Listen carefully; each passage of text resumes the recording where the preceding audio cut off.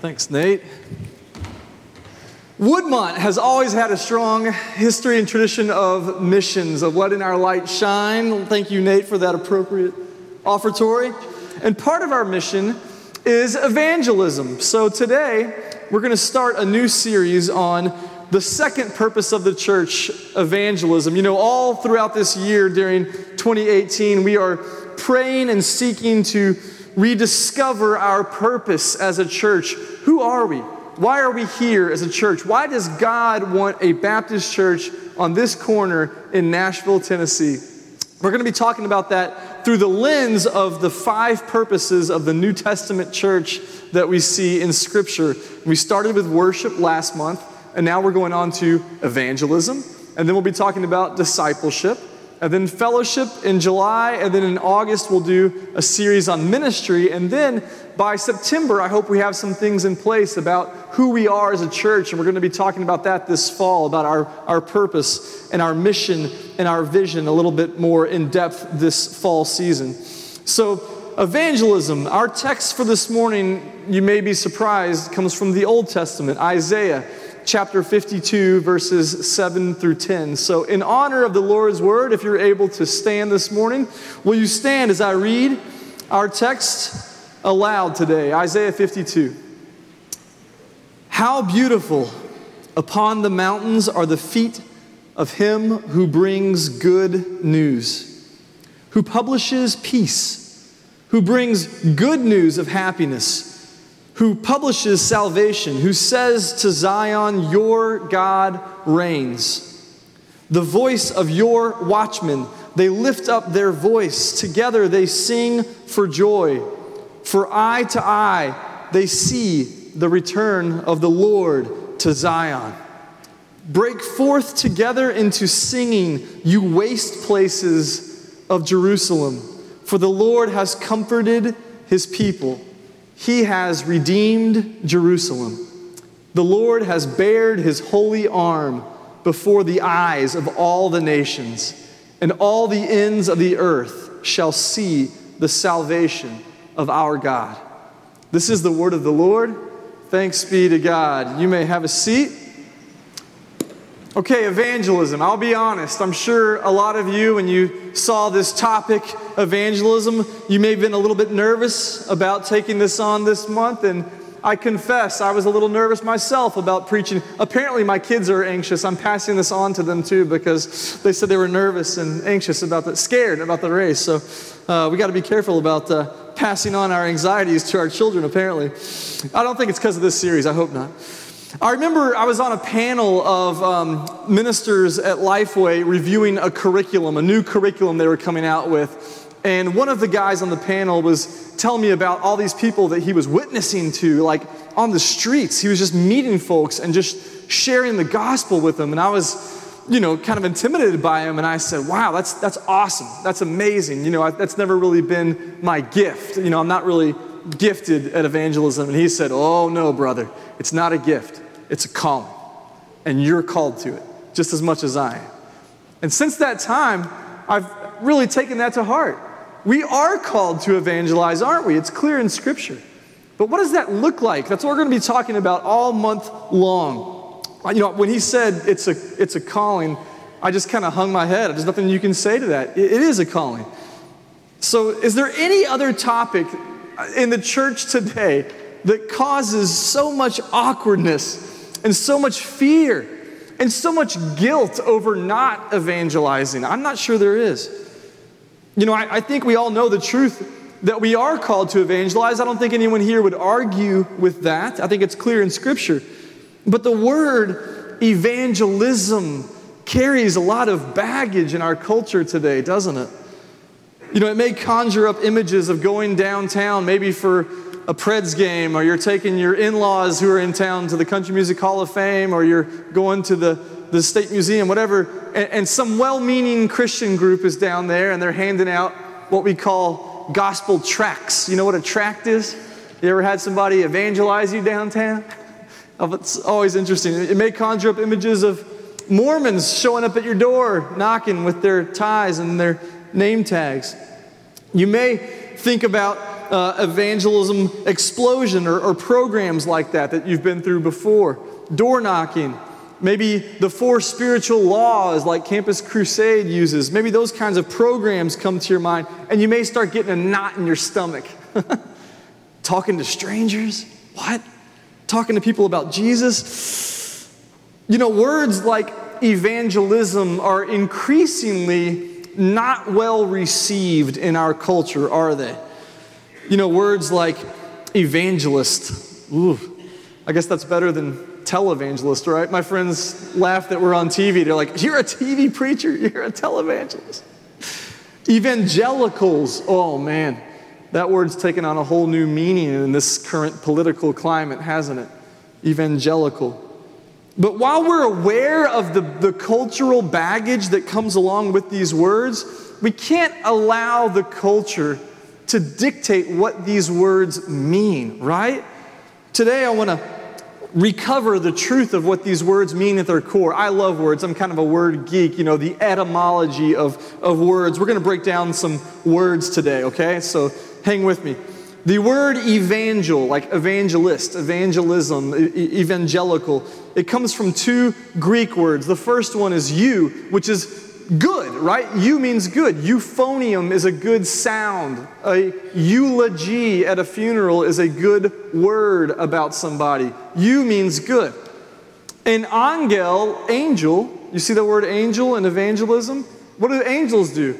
They bring tidings. They're messengers. They bring news. So angel means message or tidings. So euangel means good news. That's what evangel means. And that word in Greek is euangel, and that's translated as gospel in our Bibles. The word gospel comes from the Old English Godspell. You've seen the play Godspell? You know, God doesn't mean like the Lord God in Old English. It means good. And spell is like a spiel, right? It's a story. Good story. That's what it means. God's spell means good tidings, good message, good news. Gospel is our word for euangel. It simply means good news, and it's used over 100 times in our New Testament, both as a verb and as a noun. We know good news is a noun, but how can it be a verb? Well, the Greek word euangelizomai means I bring good news. It's the same word that the angels use in Luke chapter 2, a story that we're all familiar with, I hope, when the angels appeared to lowly shepherds who were out in the fields watching their flocks by night. An angel of the Lord appeared to them, Luke 2, chapter 2, verse 9. An angel of the Lord appeared to them, and the glory of the Lord shone around them, and they were filled with great fear. And the angel said to them, "Fear not, for behold, I bring you good news of great joy that will be for all the people. For unto you is born this day in the city of David a Savior, who is Christ, Mashiach, the Lord." I bring you good news, euangelizomai. It's one word in Greek. This is the word that we celebrate at Christmas each year. The angels declare the good news that Christ, the long-awaited Messiah, had finally come to earth to rescue his people. This was the good news that all God's people had been waiting for centuries. Ever since they had heard this news announced in the Hebrew Scriptures, the Hebrew Bible, the Old Testament. You know, when the Apostle Paul proclaimed the gospel in the New Testament, when he euangelizomai, when he evangelized, he said that the good news was in accordance with the Hebrew Scriptures. Look at 1 Corinthians chapter 15. It'll be on the screens. Verse 1. "Now I would remind you, brothers and sisters, of the gospel I preached to you, which you received." The gospel, the word there is euangel. "Which you received, in which you stand, and by which you are being saved, if you hold fast to the word I preached to you, unless you believed in vain. For I delivered to you as of first importance what I also received." This is the gospel, that Jesus Christ died for our sins in accordance with the Scriptures. That he was buried, that he was raised on the third day in accordance with the Scriptures. The promise of the gospel is all throughout the Old Testament. The gospel begins in Genesis, not in Matthew. And that brings us to our Old Testament text today in Isaiah. The Old Testament prophets foretold of a deliverer, a righteous king, an anointed one who would come to rescue his people, to save them from oppression and from bondage forever. And if ever there was a time when God's people needed good news, needed gospel, it was when they found themselves as slaves in the pagan foreign land of Babylon. The temple in Jerusalem, the holy city of Israel, had been burned and razed to the ground. Only a few Israelites were left, scattered around the countryside in Judea. Almost the entire race of the Jewish nation had been captured and hauled off as property, as slaves, as human instruments of building and labor to the pagan place of Babylon. So God sends the prophet Isaiah to his people to graciously give the exiles gospel news. 4 times in Isaiah chapters 40 through 55, 4 times in those 15 chapters, the prophet announces the good news that is to come. The prophet's asking us to use our imaginations here in chapter 52. So join me in imagining that we're standing among the ruins, the wastelands, he says in chapter 52. They're standing among the wastelands of Jerusalem, a city in ruins. And we're anxiously awaiting and watching for a messenger to bring us the news that Babylon has been defeated, that the yoke of oppression has been broken, that God has done what he promised he would do, and that the exiles are coming home. Suddenly we see a lone messenger, one guy just running towards the city over the hills of Jerusalem. And at first we may be skeptical or even alarmed. Why is this guy sprinting towards us with such urgency? But as he gets closer, we can see that he's got a grin from ear to ear, that he's got good news to bring. And he can't wait to tell it, and we can't wait to hear it.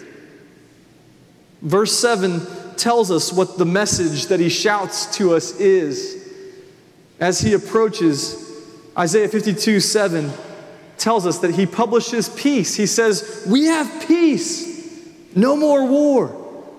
And there's goodness of happiness. It's good news, no more bad news. We can finally be happy. And there's salvation. We are saved. God's delivered us.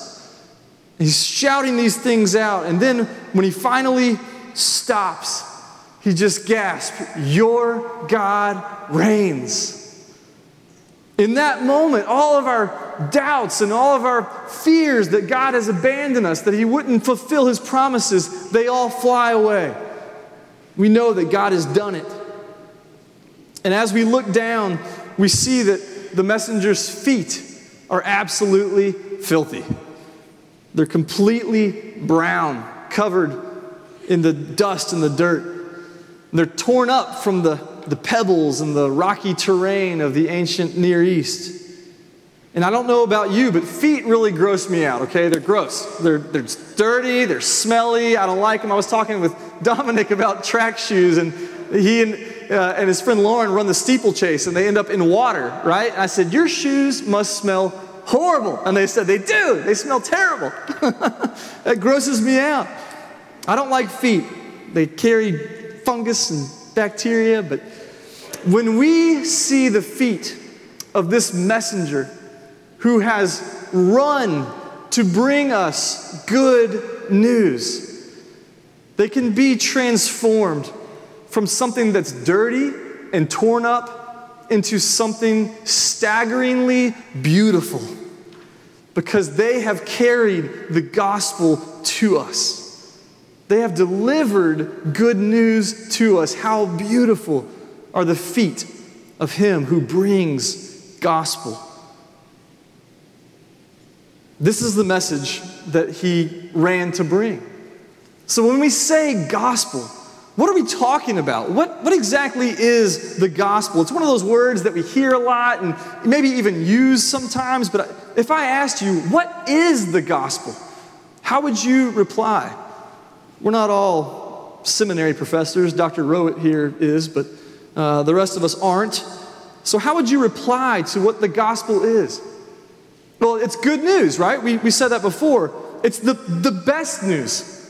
That the high and holy God of the universe, in his grace and mercy, has come to earth to rescue his people. In the flesh, living a perfect life among us, giving us words of life to live by, healing the sick, healing the lame, and then dying a perfect death as the sacrificial lamb, taking all of our sin and shame and guilt forever upon his own shoulders and turning the wrath of God into a blessing, giving us his perfect righteousness and taking all of our sin, and then rising again, defeating the power of sin and death forever, changing the entire shape of the cosmos. That's the good news. And the effects of the gospel can be seen here in chapter 52, verse 7. The messenger has three things to say, and they're all results of the gospel. First, he publishes peace. That means he announces peace. You know what the word for peace is in Hebrew that's used here, right? Shalom. Shalom means more. I've said this before. It means more than the absence of conflict. That's how we typically define peace in English, right? Like when all my kids are asleep, there's just relative peace in my household, but there may not be shalom. Shalom is so much deeper than just absence of conflict. Shalom means peace and prosperity. It means flourishing, thriving. That's what shalom means. The good news, the gospel, that our God reigns means that we'll have fullness of life, that will flourish as we live at peace with God and with others. Then the second thing the text says that he brings is that the messenger brings good news of happiness. Good news. What does good even mean? In Hebrew, the word for good is tov, like mazel tov, right? It means good, right? It's the same word that God used when he described his perfect, sinless creation back in Genesis 1. He pronounced it was, remember, very good. And in Hebrew, there's no superlative, so it says tov, tov. Very good. All as it should be. When God reigns, it is very good. It is tov, tov. And the last thing the messenger announces is salvation. You know what the word for salvation is in Hebrew? Yeshua. You know what Yeshua is? That's the same name that the angel Gabriel told Mary that she was to name her baby boy. Yeshua, which in Greek is Jesus, which is where we get Jesus. It means salvation. And the Yeshua of God breaks the chains of evil and of sin and of Satan forever from every bondage, but especially the bondage of sin. It means total deliverance. It means complete freedom and being able to live free without the chains of evil and sin. And it removes the ultimate punishment, the ultimate destruction of death and judgment. So shalom, tov, Yeshua, flourishing, goodness, salvation. These are what happens when God reigns and his good news comes. I'm not proposing a set of outlines or a gospel tract for you to memorize as part of our series on evangelism, but there are some helpful things that I want to give you, including this outline to help you explain the gospel to others, not just so that you can know what the gospel is, but to help you explain to others, yes, this is about evangelism. The gospel message contains 4 essential truths about God, humans, Jesus, and the necessary response. These 4 things that we must at least have somewhere to talk about the gospel. First, God is the perfect creator of all things. He's the one who existed before time and will never die, and he's working to redeem all things, and one day will make everything completely new again. Second, humans are special in creation because we are made in God's image, but we're also deeply flawed and broken. And we have chosen our own way over God's way time and time again, which is rebellion against God, which is what we call sin. Humans in our image-bearing selves are beautiful and amazing creatures with dignity and value and worth, but we have sinned. All have sinned. But the good news is also that all people have the capacity to be restored into a loving relationship with God. Third, Jesus is God's own Son. He's the unique Son of the living God whose sinless life gave him the ability to be the perfect sacrifice. His death and resurrection have defeated the power of sin and death for those who put their trust in him now.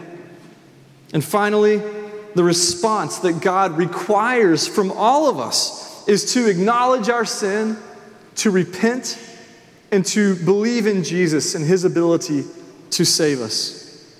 If we do that, then we have to turn from sin. We believe in Jesus. We trust in his ability to make us right with God, with the understanding that we will follow him the rest of our days. It doesn't really matter what outline you use to present the gospel to someone, but somewhere in there, you need to have these basic truths about God, about people, about Jesus, and about the required response. Okay, some of you may already be squirming. You're thinking, oh, I'm supposed to share this. Am I supposed to memorize these points? Am I supposed to start telling these 4 things to people? Does he really expect me to share the gospel with someone? Well, yes and no. I don't want to be one of those preachers who says to our church, you should do this and you should do that, and cause a lot of guilt and a lot of shame. Even as I was writing this sermon, I kept catching myself using the word should, and I took it out. I'm going to try not to use that word unless it's really appropriate and helpful, because sometimes it is.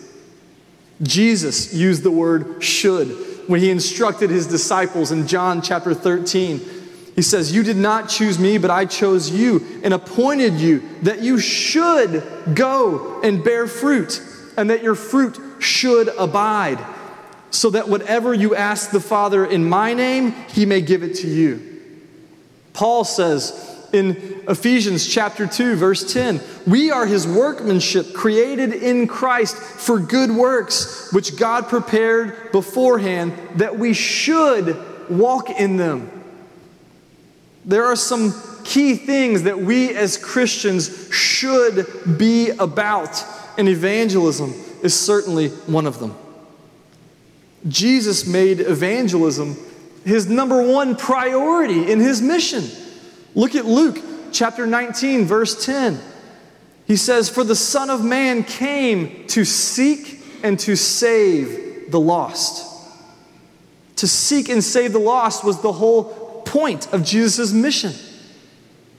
Some of Jesus' final words to his followers are found in Mark chapter 16, verse 15. It's out on the sign over there on Hillsborough Road right now.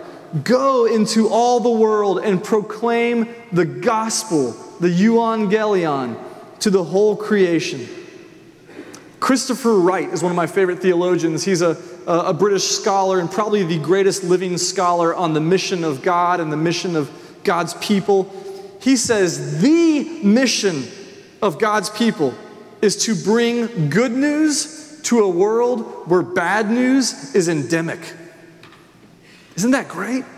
I can get fired up about evangelism that looks like that that looks like bringing good news to a world where bad news is endemic. But at the risk of sounding critical, I think sometimes we miss the point of true biblical evangelism.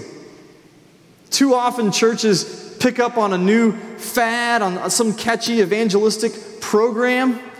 The staff then, we mobilize leaders to administrate the program. Andy makes some cool graphics, and then the members are encouraged to go out on a raid, seeing people as targets to hit, as prizes to be won.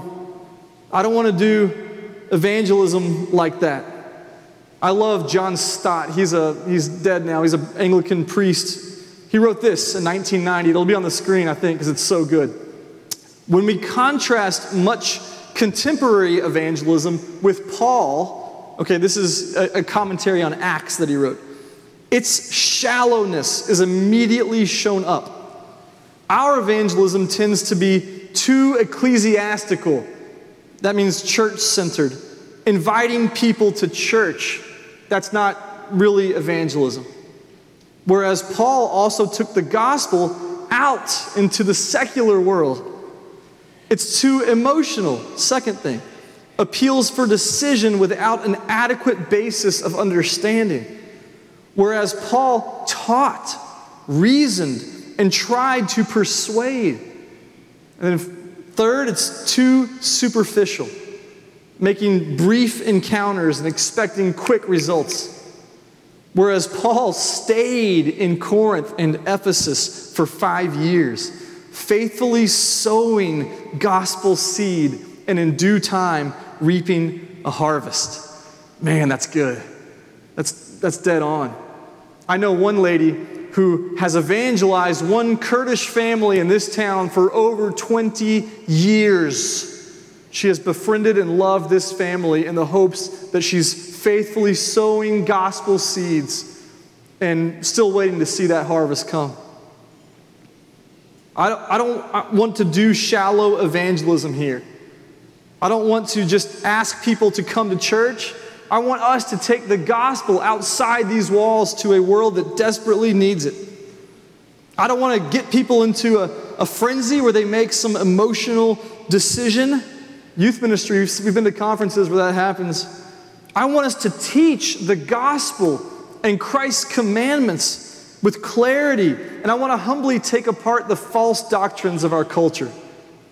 And I sure don't want to do shotgun evangelism where we try to close the deal with some stranger so that we can put another notch on our belt.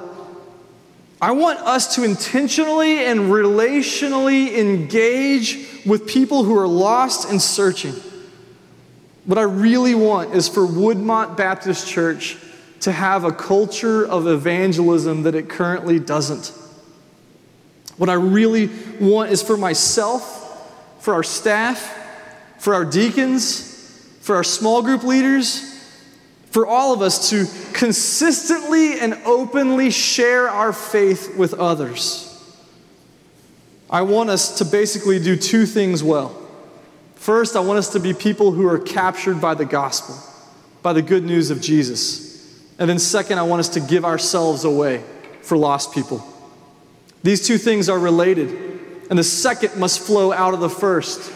So the first thing, are you completely captivated by the good news? Are you amazed at what Christ has endured on your behalf, on what He's done for you, on what God has done for you in Christ? Do you love to abide in Christ and in His Word and with His people? Is it your life's goal to know Him and the power of His resurrection? Our love of Christ must compel our evangelism. It's the fuel that feeds evangelism. You know, the great British preacher Charles Haddon Spurgeon said it this way back in 1870. If Jesus is precious to you, you will not be able to keep your good news to yourself. You'll be whispering it into your child's ear. You'll be telling it to your husband. You'll be earnestly imparting it to your friend. Without the charms of eloquence, you will be more than eloquent.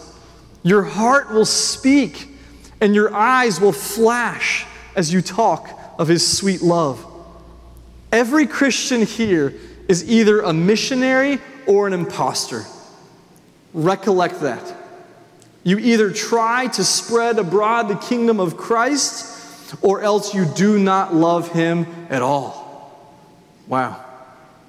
If we love Jesus with all that we are, and if we've surrendered ourselves to follow him and to know him and to ultimately become like him, then we will all be missionaries, spreading his kingdom here as it is in heaven.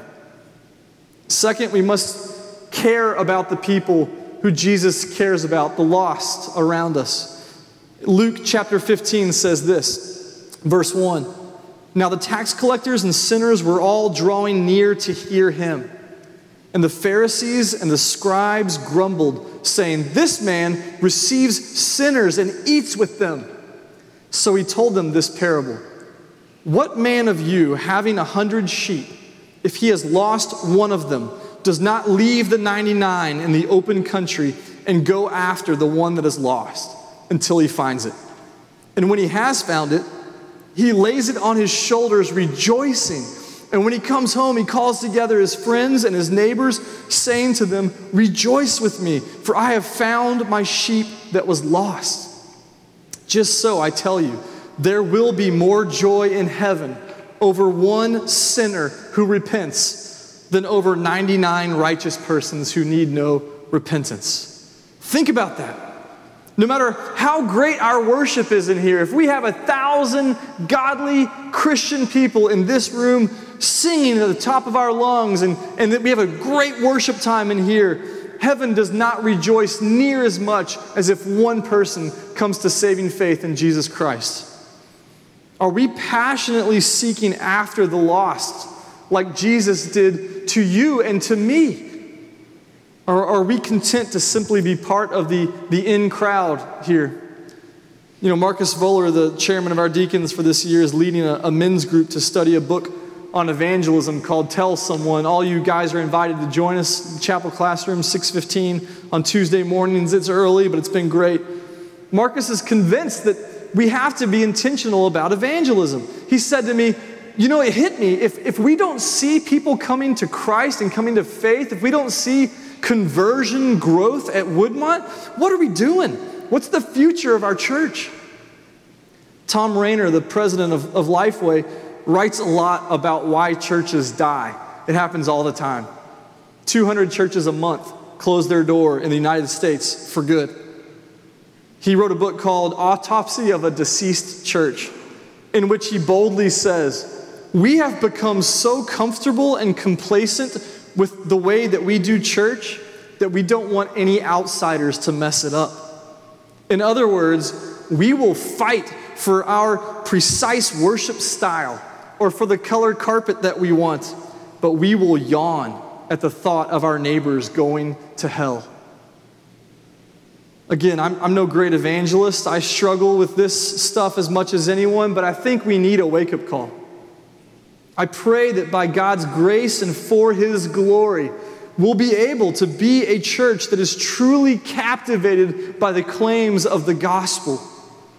That the flourishing, the goodness, the salvation that comes with God's reign would all captivate our hearts in a way that compels us to go and tell others. And I pray that we can be a church that passionately pursues lost people. We're going to unpack these two ideas the rest of this month. But for now, can we agree to be this kind of church where we have a culture of evangelism? Will you agree to be a missionary who loves Jesus and finds him more precious than life itself? Will you do what it takes to see lost people find their true home in Jesus Christ? Let's pray. Lord God, we know that the harvest is plentiful, but the workers are few. We know that our town, our community, this neighborhood is full of people who are lost and searching. God, we believe that this is life and death, that there are eternal consequences at stake here. We know this life is so short, God.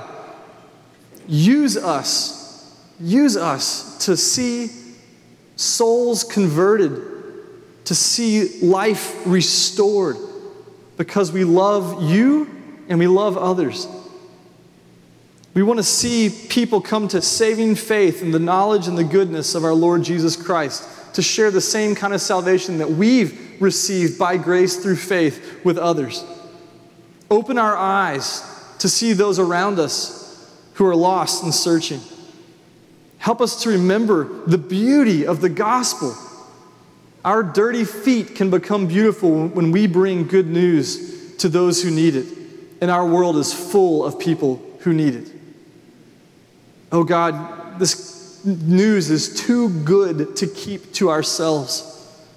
Help us to get over our fears, get over our pride, get over any sense of awkwardness, because we know what's at stake. God, you have called us to spread your kingdom. Let us be found faithful. We pray this in the high and holy name of Jesus Christ our Lord. Amen. We're going to have a time of invitation now. If you've never received Jesus Christ in that way, if you have been walking through life in darkness and you're ready to come home to Jesus and receive the free gift of salvation that he offers by grace through faith, if the gospel message has compelled you to lay yourself down on the altar today, I invite you to come forward now during our time of invitation as we sing our invitation hymn.